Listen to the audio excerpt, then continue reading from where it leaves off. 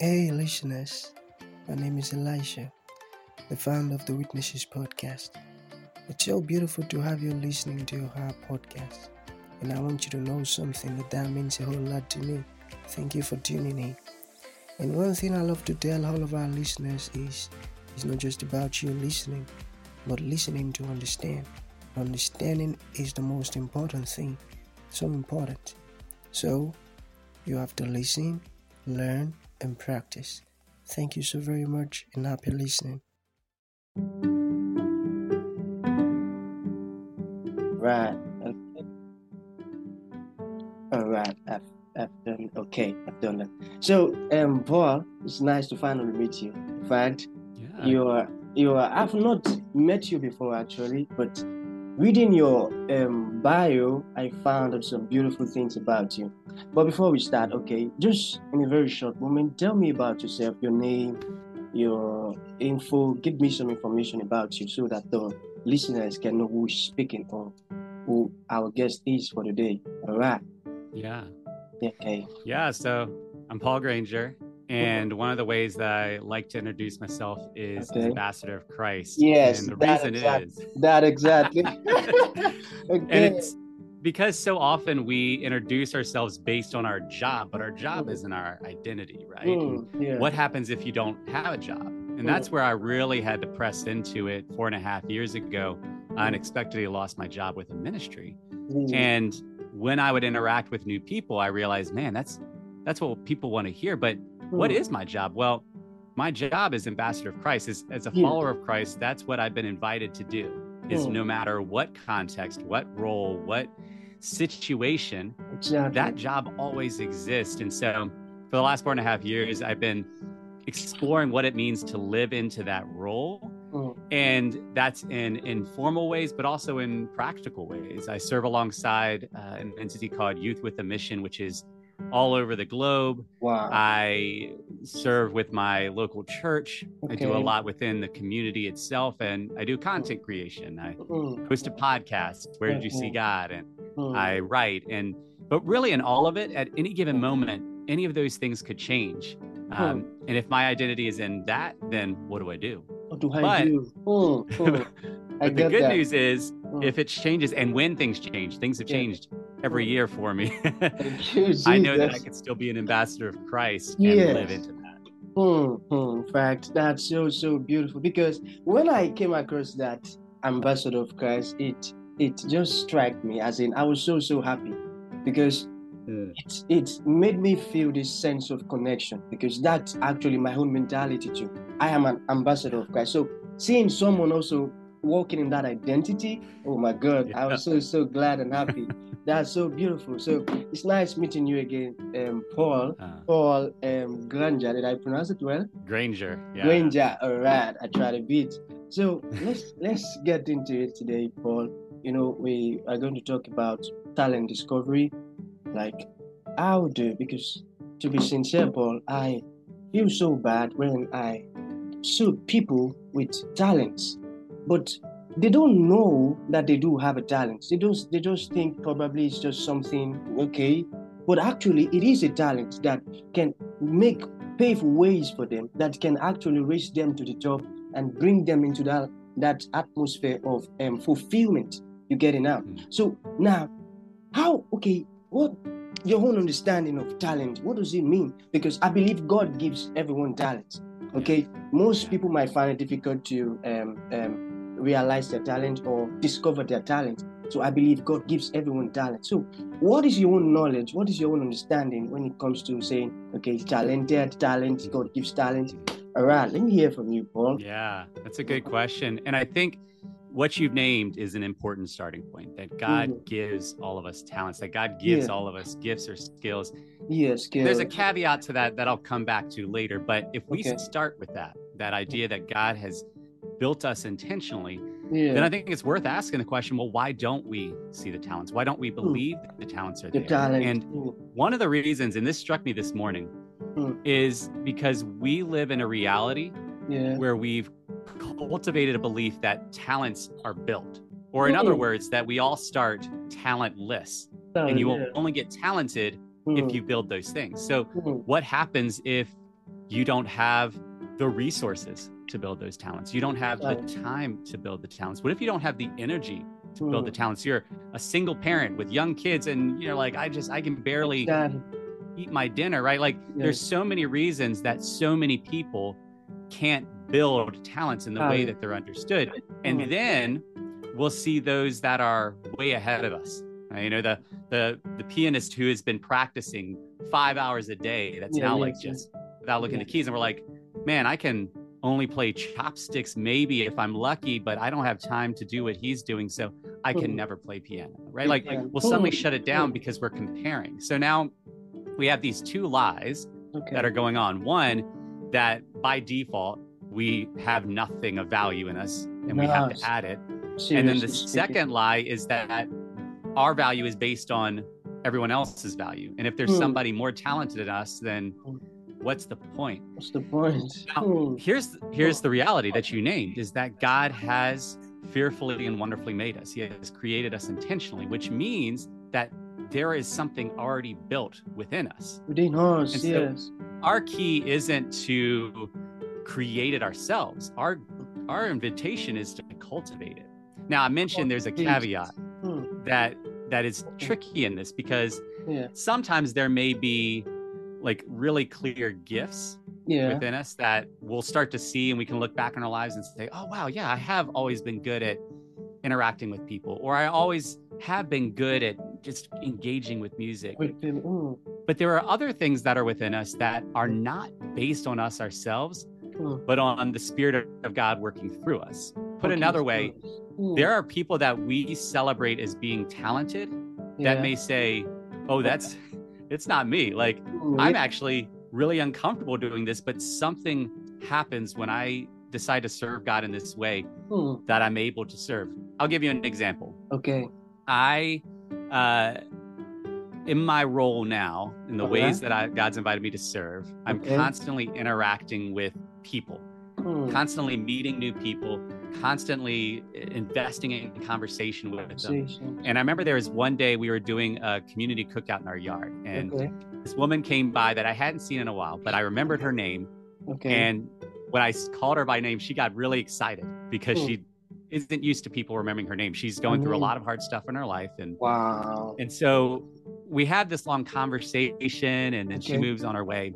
And what struck me immediately is I'm introverted. Like, as an introvert, I don't like small talk. I'm not comfortable engaging with new people. And I am very bad at remembering names. And I was able to look and say, in that moment, somebody could have looked at me and said, wow, Paul is so good at remembering people in the community, at engaging in conversation.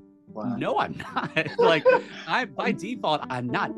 But what happened in that moment is God, the Spirit of God came in and brought that woman's name to my mind, made me excited to talk with her. And so this is the other exciting piece for people who feel like they don't have talent, is God can bring about talent where you least expect it, when you least expect it, how you least expect it. Your only role is to be willing for him to do that, even if your mind is telling you there's no way. Even if your mind is telling you there's no way. I got that, Paul. In fact, that's so beautiful. As a matter of fact, I'm actually learning right now. You're teaching me, and not only me. That's so beautiful. So, okay, you've said so many beautiful things concerning talent, but now let's now say, just an ordinary person now that, okay, I've heard all that Paul said. So, how do I cultivate my talent? Okay, Paul, I don't even know if I have a talent or not. How do I discover it? How do I get myself functioning in that area of talents that God has given unto me? So what would your answer be if you're being questioned that? Yeah, when I think we've got to name out the gate, that this is a common conversation in the world, right? But you and I are coming to it from a Christian standpoint, and we believe that God exists. And so the conversation is going to be a little different, because the default conversation is, well, you find the thing, and then you just work, practice, drive. And that can be true for the Christian as well. If God is inviting us into a space that we don't yet have the skill set, he might be inviting us to put the work in, put the time in to cultivate that. Now, the important part of that for the believer, the Christian believer, is that at every point of that journey, you need to humbly come back to asking the question, why am I doing this? Because you may start off cultivating that gift, that talent, as a way to honor God. Okay. Do you know what happens when you start to get good at it? You start to get a little pride. You start to feel, and so now you're cultivating more because you want to be the best. Or you might not be getting good at it. And now you're pressing harder because you're operating out of fear or shame. I don't want people to look at me and see me being bad at this. And so you have to keep coming back to, is my driver for cultivating this gift to honor and glorify God or for myself? And at any point that is for yourself, you might need to push pause, or you might need to restructure. Now, the other end of this for the believer is you actually have a cheat code where there may be a gift set, a talent that functionally there's no way you should be able to do that. But as we noted already, God is able to do abundantly more than we could ask or imagine. And so the other way to cultivate this gift is to cultivate a deeper relationship with God in His Spirit, right? And so here's an example of it. You've got Peter. Okay. You know what Peter was good at most of his life? Fishing, correct. And I say that, but maybe he wasn't, because the first time we meet him, he didn't catch any fish all night. So, and so, but what we don't hear in his early part of his life is anything about him being a phenomenal orator, that he was just good at crafting speeches or sermons. Like, there's no reason for us to assume that he could do that. God, and we don't really see that throughout his life. In fact, there's moments where he's stumbling on his words, where he's saying foolish things. And the one time before Jesus is crucified that Peter says something really phenomenal, that Jesus says, "Who do you say that I am?" And he says, "You're the Son of God." Jesus says, "You didn't get that from man, you got that from the Spirit." So like you're seeing all this, and then you get to Acts 2. And they're waiting for the Spirit. And then the Spirit comes down, and then they're speaking in different languages, and people are gathering, like, what's going on? And Peter, this fisherman who stumbles on his words, who says foolish things, gets in front of thousands of people and gives one of the most powerful sermons ever given. He didn't plan it. He didn't sit down and type it out. The Spirit came through him. And the reason he was able to be that talented at speaking was because prior to that, he had been seeking God. He had been praying. He had been sitting. And you see this throughout Scripture, actually. People who weren't good at something, that God made them good at it. Moses said, "Don't send me because I'm not good at talking." That's true. Gideon said, "I'm the least of the least of the least. How are you calling me to conquer an army? I am not a warrior." David was the youngest of his brothers, playing music for the sheep. And God's made him into a king. And so this is good news for the person who's listening, who believes that God exists, but believes that they have nothing to offer the world. It's not actually about what you have to offer. It's about what God wants to offer through you. If you're willing to forego the acclaim, the power, the riches that could come, which is why normally we seek talent, right? Normally the reason we seek talent is because what it can do for us. But Scripture says love God and love others. And so biblical talent searching is about that. Are we seeking talent? Are we executing our talent for the sake of loving God and loving others?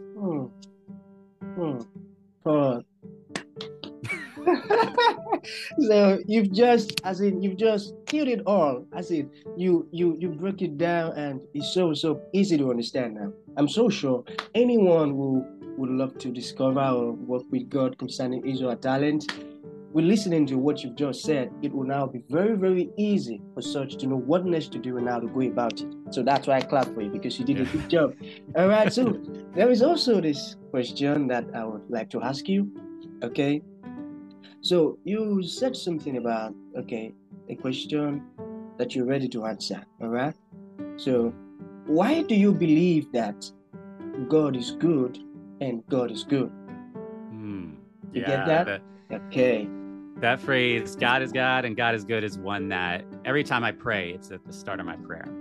And what it basically means is it's saying that God is God, that He is powerful, that he's all knowing, that he can do anything, and that he is good, that he is loving.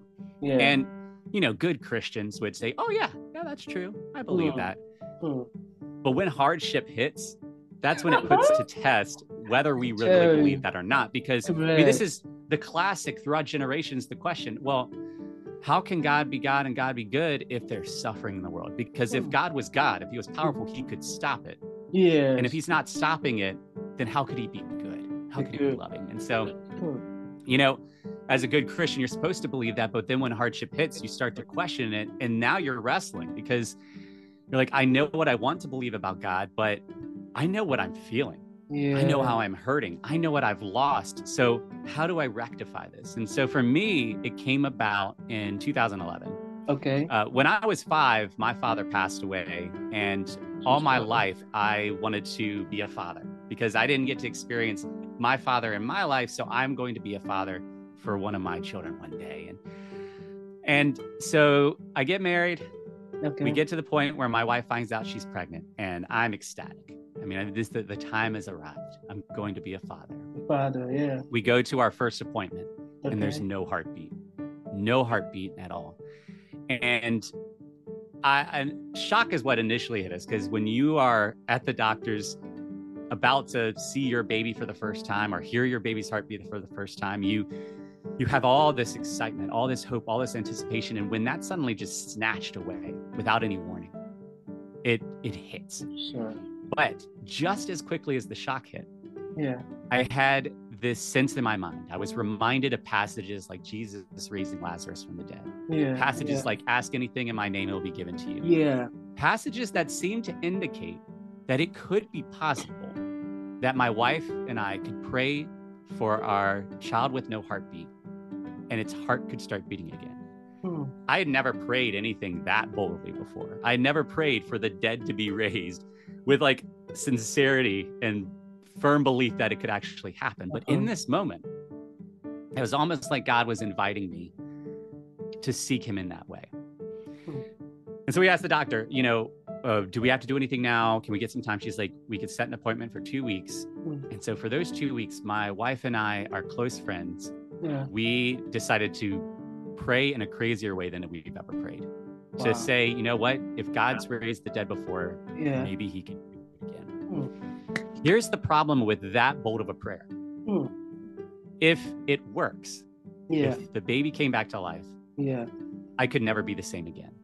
Because any of my prayers before that were lower than that, now I'm like, but God can do crazy things. So now when I see somebody with a disability or struggling with a mental health crisis or just having a hard situation, a loss, any of these things, when I see somebody in need of prayer, suddenly I know, well, prayer can raise the dead. So, and I have to pray differently now, right? Like my life cannot be the same. I cannot just say, well, cool, and then not pray with that level of fervor. I can't. Like life will have to be different. But if it doesn't work, if the baby doesn't come back to life, my life can't be the same in that situation either, because what does that say about God? What does that mean if God raised the dead before, but it's not happening now? If I prayed the hardest I ever prayed, is there something wrong with me? Is there something wrong with God? Does God even exist? And so for those 2 weeks, we're sitting in the weight of this space. No way of knowing if our prayer is doing anything. Wrestling with the questions of, did I pray the right way? Did I pray fervently enough? Did I pray enough? What if I prayed enough, but then I sinned? Did I ruin all of it? Did I negate all of it? We get to that appointment and no change, still no heartbeat. But then I'm thinking, there are moments in scripture where, the first prayer isn't the thing that does it. It's the later one. There's a time when the Israelites are returning to God and they're in Mizpah and the Philistines are coming after them and they're already praying and there's an army coming. So they pray again and the army keeps on coming. But it was in this final pass when there was no escape that God thundered and threw the army into confusion. So I'm like, if the prayer had worked the first time, well, we could have gotten to that second appointment and the doctor said, well, something must have been wrong with the machine. But if twice there's no heartbeat, well, now we know. So I'm like, okay, I guess we keep on going. And we get all the way to the point where we had to schedule the surgery where they have to, it's called a DNC. And I'm thinking, I'm in the waiting room. I'm waiting for a call. The call is normally, Mr. Granger, everything went well. Your wife will be ready to come home soon. But what I'm hoping is maybe in all of our praying that the call will be, Mr. Granger, you won't believe what happened. We were about to do the procedure and the baby was alive. And then suddenly, like, everybody in the hospital's lives are changed, right? Because a baby that was twice confirmed dead is now alive. That's not the call I got. And the call I got was, your wife is fine. She'll be out soon. And now I am at that crossroads. Now I'm at that point where it didn't seem to work. And so what does that mean? And in my humanity, I'm thinking, all the evidence points to either God not being powerful or not being good or not being real. Because I know as fervently as I ever have in my life that I prayed, I sought him as well as I could. So I don't think that it's me. It's got to be God, right? Like, that's what my humanity would say. And at this point, there's no point in following him anymore, because I needed him and he wasn't there for me. And all the evidence seemed to support that. There was a second option. And the second option was to say, Scripture says that God is God and God is good. And what if that could still be true, even if I don't believe it, even if I don't see it, even if I haven't experienced it? Could God still be powerful and loving, even if at this moment I just can't imagine it? Now, that's a risky one, right? Because you're choosing foolishness. Yeah, exactly. You're choosing to forego control. You're choosing to put yourself into the unknown. And by the grace of God, I felt a lean towards the latter, to decide to choose to believe that God was God and God is good, even though I didn't feel like it was reflected. Now, normally in that moment, we would want to believe that suddenly joy filled my heart. God said, you got the right answer. Good job. I entered a period of deep depression. I don't know if it was clinical, but everything that I've read, it's what it felt. I mean, I would randomly cry at times. I felt numb. We had a second miscarriage a few months later, and I was numb. I don't know if I cried at that one. It hurt. It was painful, but I felt numb. But in the midst of all of this, there was this sense that God was with me. Now, I didn't always name it like that. I didn't always recognize that, but I can look back and see that God was very much with me. And I can look back and recognize, even in my depression, something kept me going. And, the good news for the story is we ended up getting pregnant again. And this was coming late spring into the summer. And after 2 miscarriages, there's a high percentage that you'll have another, that something is wrong. My wife and I were processing, should we even feel joy? Should we get excited? Should we tell anyone? And my wife said, at this juncture, God has given us this child. And for however long we have this child, we can celebrate that, even if we never meet this child in the flesh. And so we decided to be joyful. We get to the first appointment and there's a heartbeat. And now that child is 10 years old. And what was so beautiful in all of this is the gift that God gave me was something that I had been asking for all of my Christian life. I had wanted to know him more deeply.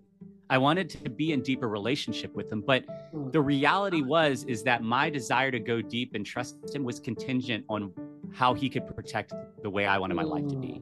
Even if it was good, desiring your child to live is an objectively good thing.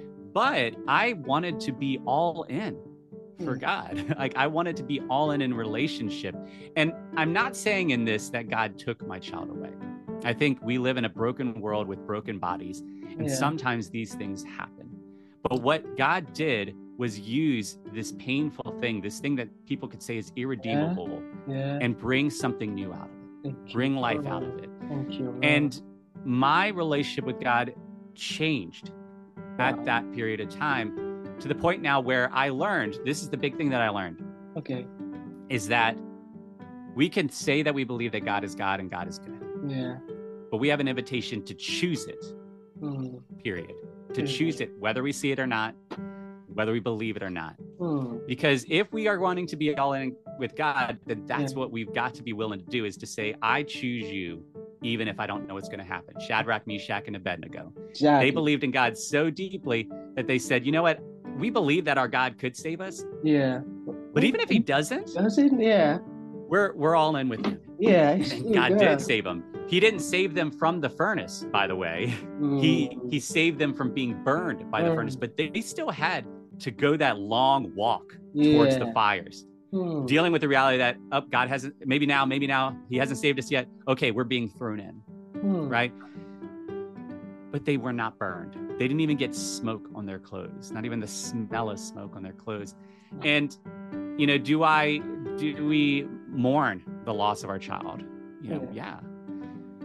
But there is something beautiful in what it changed in my faith that has impacted every single moment since. And even to where I am today and how I'm serving, the fact that I'm able to say I'm an ambassador of Christ is because of how I've come to know God more deeply. Thank you, Jesus. Thank you, Lord. That's so beautiful, Paul. In fact, you and your wife, you're such a very strong people. I must say that.